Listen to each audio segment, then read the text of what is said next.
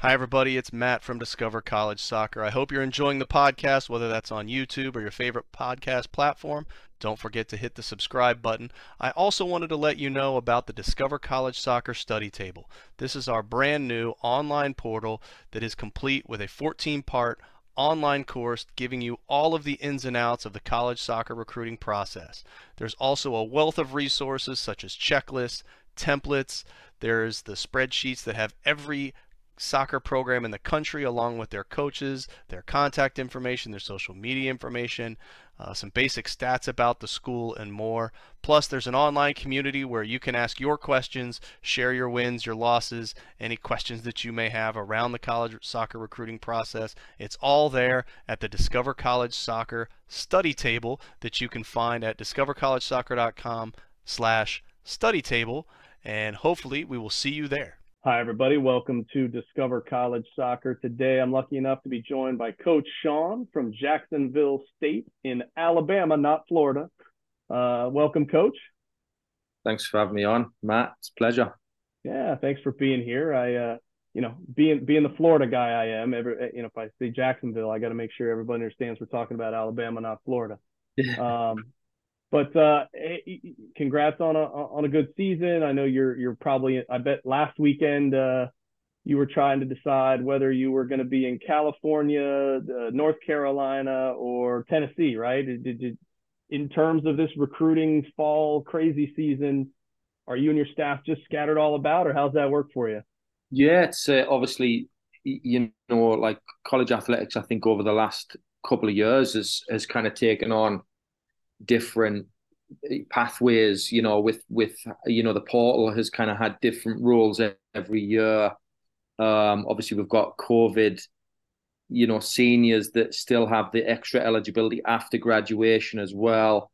Obviously, and then you've got, for me, like I'm in the first year here, so trying to obviously build a program as well. So certainly a lot of moving parts. So it's, but that's the way we like it, though. Yeah, I bet. Well, in terms of kind of resetting the program, right? I mean, you're coming over, I believe, from Louisiana Monroe, if I'm not mistaken, That's right. and trying to build that. What's it like trying to recruit to a Division One program, but one that maybe people aren't familiar with, one that's kind of in a rural part of Alabama, and really kind of maybe changing the mindset of what people think of when they think of Jacksonville State soccer. Um, yeah, it's quite interesting to be honest. I mean, like just I've been at a few different universities now, both on the men's side and on the women's side, and I've coached Division One, I've coached Division Two, NAIA as well. And really, recruitment is different everywhere, but at the same time, it's the same everywhere. So, just like speaking in general terms, every university or every place is going to have it's going to have things that are appealing to people.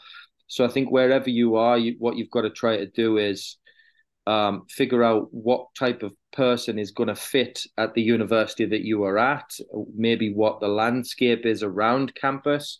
So, do you have a major city close to you that has really good soccer, or are you going to have to rely on another area as well to be successful? So certainly wherever you are, that for me has been, or wherever I've been, that's been ultimately what we've had to try to start doing as we look to build a program, and that's no different here. Well, in terms of recruiting and building that program, you mentioned the portal. Uh, I'm pretty sure that accent of yours is not from Alabama. So, what is it? What are you looking for in players? We're looking at international versus bringing in the portal versus the traditional freshman. Like, what kind of goes into all of those decisions?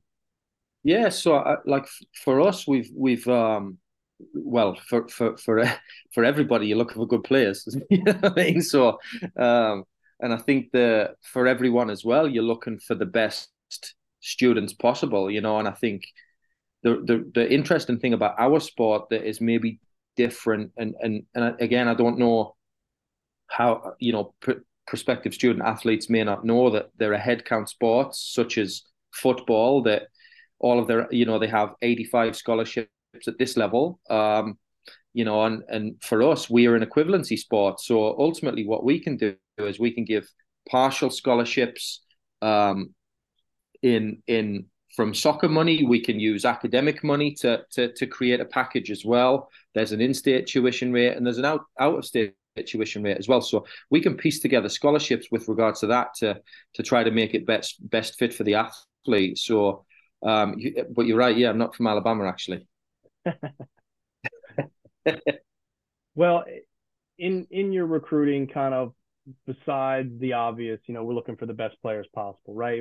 What is it that you that catches your eye, whether you're at a tournament or maybe it's an ID camp or kind of what makes up a player right now that maybe you're looking for to bring to the program? So for me, like, I like attacking soccer, football. And I think, for me, finding players that, I want to coach players who are not, it's easy to say fun to watch, but, I want to coach the player that I would pay to watch, you know what I mean? And don't get me wrong, like I know I'm really fortunate to be doing this career, and there's nothing better for me than being around a group of young players who they want to learn, they want to get better, they see value in me being their coach, they see value in our community that we're creating. And I think the real interest in, like, for me, that, like, putting on the training kit, having some brand new balls, some fresh cut grass, I'd pay to do that. I would actually pay to do that. So, like, a lot of people talk about athletes being fortunate to maybe have an opportunity to play Division 1. I am the fortunate one because I get to work with some absolutely unbelievable footballers, and I'll give you an example. We have a player here that last night she qualified for the Under-20s World Cup, which is in Colombia. Now, we're going to miss her. She's Austrian. So we're going to miss her for a couple of weeks during the season. But what an amazing experience she's going to have playing in a World Cup. And, we had a girl the other day that made her first full national team appearance for Bulgaria. So, unbelievable, like, things that I get to share with these kids. So, but in terms of what maybe I would look for is certainly, players that I would pay to watch is by definition what I'm looking to coach and be around every day. Awesome. Well, I know you have an ID camp coming up, and ID camps seem to have gotten just to be a really big part of college recruiting these days. So how many ID camps do you generally have in a year, and how important are they to your overall recruiting? Yeah, so what I will say is for us here, like, I've genuinely not experienced the volume of interest in Jacksonville's, like, in a university that I've been a part of before like this. I mean, you can imagine what emails like, and on one email chain that I made a mistake and put my cell phone number on. I'm probably never going to do that again. But so ID camps are a way for us to pull recruiting kind of together. I think for everybody, sometimes ID camps get a bad rap, really, but and sometimes become a bit of a money grab. But for us, like I said before we started recording, we've got 3 girls coming to us in 2024 that attended ID camps this summer. Now, whether we had identified them before or they have signed up for the ID camp in a hope of getting in front of us, that's obviously certainly a part of the conversation as well. But for us, like, we always say that ID camps are, there's 3 things that you can get from an ID camp. Learn about college soccer in general. You can obviously get better at soccer is another one as well. And then certainly as well, if you're interested in Jacksonville State, or you're interested in the university's ID camp that you're going to, are you learning something about whether it's college recruiting in general, but are you learning if that school is a fit for you? So there's really 3 things there that I think add value in the ID camp process, which for me, for anybody, when people ask me about ID camps, as long as that ID camp falls in into the realm of, well, this is maybe a school that I would go to, or this is a coach that I want to work with that can train me to be better. Maybe I can learn something from. There's massive value in them. Yeah, I couldn't agree more. Well, let's talk a little bit more about the school. I'm sure there's folks out there not familiar with Jacksonville State, and that there's a Jacksonville in Alabama, right? So you're just wrapped up your first season. You're somewhat new, but what kind of pulled you in to the school? What are some things you've learned about the school that you find are really awesome, and maybe some things we wouldn't even know just by going through the website? Yes, I mean, again, a great opportunity for me to coach the players that I want to coach, and be a part of, certainly a part of an athletic department with a winning culture. I think what's happening with our football team at the moment with Coach Rich Rod over there and his staff, is amazing. The first year in FBS football where they've managed to make a bowl game, and honestly, what they're doing is amazing. And I think 2 years ago, our men's basketball team were at March Madness. Our softball team are just unbelievable. We've got our bowling team has taken off as well. So to be a part of a winning culture, to be a part of a place that is progressive, to be a part of a place that really has the student athlete's best interests in mind, has been absolutely from my perspective, an absolute pleasure. And some of the people here that I'm working with are just unbelievable people. So, again, like I said, I mean, I'm the fortunate one here. You just got to be careful not to say that part about you would pay to do it and let your athletic director overhear you, because you don't want to give them any ideas. Yeah. Well, it's not just soccer, right? There's student athletes going to get their degrees, and sometimes that can be challenging, especially for a high school student, really, really figuring out the balance of the demands, and in your case of a Division I sport, and the academic side of things. So how do your student athletes really make sure that they achieve that balance and success on both sides, on the field and off the field? And what kind of support mechanisms does the school provide to help? Yeah, so for us, we have, our athletes have access to our athletic advisors. They also have direct free access to mentors, tutors, success coaching, and any other supplemental instruction that they need individually. So having the ability to kind of customize their experience based on how little or how much help that they want is really an added benefit about being here.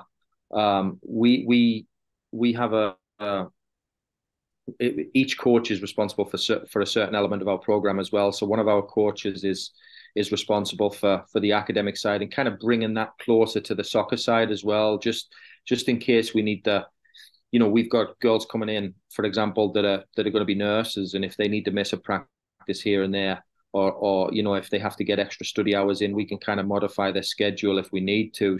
So certainly that kind of bespoke atmosphere, customizable experience here has been what I think is the most valuable part of, or one of the most valuable components about being a student athlete at Jack State. Okay. Well, I mean, let's rewind maybe about a month, maybe 6 to 8 weeks. Let's say you're in the heart of that conference schedule. Can you walk me through what a typical week for one of your players looks like in terms of, winter classes, meals, practice times, game cadence? What should they expect? Yeah, so the schedule for us this year was quite interesting. Obviously, we in September we were quite heavy with games, and we try to really manage. I don't want to say injury prevention's like a word people use a lot of the time, but we really want to manage the players' load, let's say. So in September we were playing 2 games a week, so we kind of gave them the option to well, it was a voluntary workout on a Monday with us, but we would kind of, and it was these are truly voluntary. It's not voluntold. Right. So we spent more time telling girls not to work out on those Mondays, That should probably tell you a little bit about our culture, to be honest. But Tuesday they would be in training, maybe a little bit of a lift. Obviously, they'd have classes in the morning, lunch, maybe a break, and then come straight to practice in the afternoon with us. And then probably the same thing Wednesday with a lighter practice. And then Thursday night, we would have a game. So that would kind of give them the chance to nap or whatever it is, particularly if it was a home game. If it was an away game, we would have already traveled on the Wednesday. Fridays were our day off this year. And then Saturday, we would train and prepare for the game on Sunday. Now, in October, it was quite interesting. We actually only had 5 games in October. So we just actually did a study around injuries and what that did for our injuries, and certainly getting players on the field. So we were able to prepare over the course of a week. So what we did was we would have them in lifting on a Monday. We would train and lift on a Tuesday, train and lift on a Wednesday, and then we would give them the Thursday off, and kind of midweek day off allowed us to train a little heavier on the Wednesday. But also, they could be college students, and instead of having to wear practice gear or like t-shirts like this to class, they could actually wear like real clothes. And then Friday we would train and kind of start looking at the opponent. Saturday we would train, and then obviously Sunday we would have the game as well. So that was kind of the schedule for us in October. We only had 1 week where we had the 2 games in 1 week for probably 5 weeks towards the end of the season. So that was quite different, but it's busy. I mean, and certainly, and I know every coach has their maybe slightly different things that they're doing. We have an individual plan for every single player, so they would have individual work around that, around the team session, should I say, well, lifting stuff as well. And then of course video, whether that's individual or with the team. We have some online video component things that we do with players as well, and kind of drop little group messages here and there with clips. So it's pretty intense, but we kind of prepare them for that on the front end. The spring's obviously a little bit different, but still we're working. Okay. Well, let's talk a little bit more about the team and the soccer side of things. So I know you kind of mentioned a little bit earlier, it's a weird time, right, with the COVID year and the transfer portal and all these things, and you're coming on after a first season. But is there a roster size that you're aiming for this coming season that you kind of think is ideal? So this past year, I think for us, with a couple of injuries that we inherited and a red shirt, we're a little bit higher on the roster size with 29, whereas this year coming up, we're going to try to get that a little bit lower. What that kind of pans out to be, I don't know, but we've got 28 lockers in the locker room, so we're gonna try to have a couple of spare ones. Oh, okay. All right. Makes sense. Well, besides your roster of players, I'm sure you have a staff roster. So can you talk to me a little bit about your staff, whether that's assistant coaches or other staff from the athletic department that helps out with the team? What role does everybody play there? Yeah, so that's again one of the biggest positives for us here is that we're fully stocked in the staffing area. Although I say that we're hoping within the next year to be adding a second full-time assistant. We have 1 full-time, we have 2 graduate assistants, and then 2 student managers as well that are able to help us. One of them works on some analysis for us, and we're actually going to be making that both of those positions analysis based. In different areas of the game, and then. We share with football a strength and conditioning coach, and for us, I can't stress how good we have it there, with that side of our program as well. And then we have our own athletic trainer and then our own academic advisor. So my office is set up kind of like a meeting room and an office space for me as well. And we meet every week, and it's gets pretty full in here. So I'm happy about that. Yeah, no, that's definitely a good problem to have, right? Well, in terms of the off season, you mentioned it a little bit, but what would a player expect to happen, right? I mean, I'm assuming you're not doing a whole lot between now and Christmas, but when they come back for the new year, what would a player expect to kind of be doing in that spring season? Well, I think just, speaking generally about that, I think, now at the college level, they're really, I don't want to say there isn't an off season because there kind of has to be, because of course the science around rest and fatigue and obviously we've got to allow the student athletes to be students as well, and just students for some critical periods such as finals week and so on and so forth. But I'm sure for most programs there's physical outlines for what the players should be coming back and where they should be physically. I think we're no different. I mean, we do a lot of stuff, with the players around vertical jumps and trap bar deadlifting.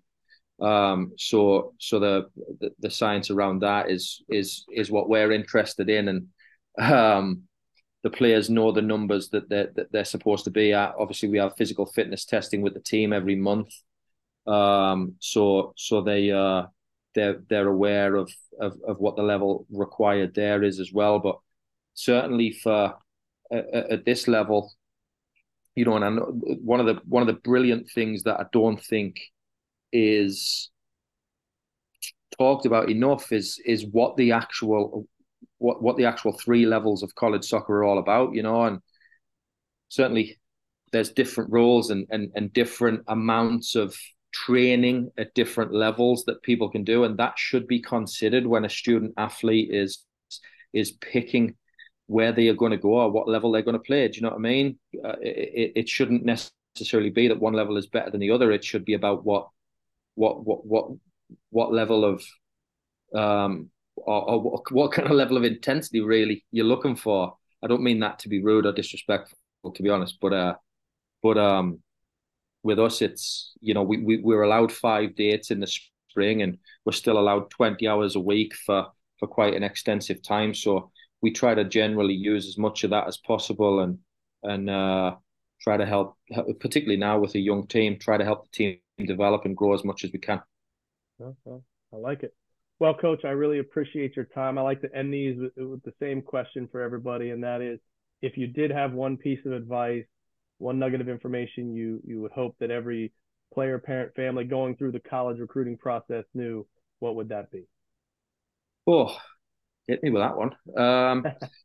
One piece of advice. I think it is not to get bogged down in somebody else's experience. Everybody's recruiting timeline and everybody's pathway to a college program is going to be different. There's certainly no straight path to college soccer or to gaining a college scholarship. And I don't know if it's a nugget of information, but certainly having a plan with regards to proximity to home, a plan with regards to what academic pathway maybe you want to get into, size of school, what style of play the team wants to play. And if you can find as many filters as possible, you'll probably create a pool of 6 or 7 schools. And then ultimately from there, a little bit of further research might narrow it down to 2 or 3, and then maybe go into ID camps, this, that, and the other, connecting with the coach and stuff like that is maybe what's going to be what's going to help to find the best fit. Yeah, love it. Couldn't agree more. Well, Coach, wish you the best of luck as you continue to build out the program, and really looking forward to see what you guys got up there. All right. Thank you. Appreciate it. And if you come down to Lakewood Ranch for any of the ECNL stuff, give me a shout. We'll get together. All right. We'll be there. Definitely, we'll be there next month. Yeah. All right. We'll Thank see you later. Yeah. The Discover College Soccer podcast is sponsored by VIO. VIO is the #1 AI camera solution helping players capture college recruitment videos. Check out their new starter and family options by clicking on the link in the description or visit Discover College Soccer to learn more.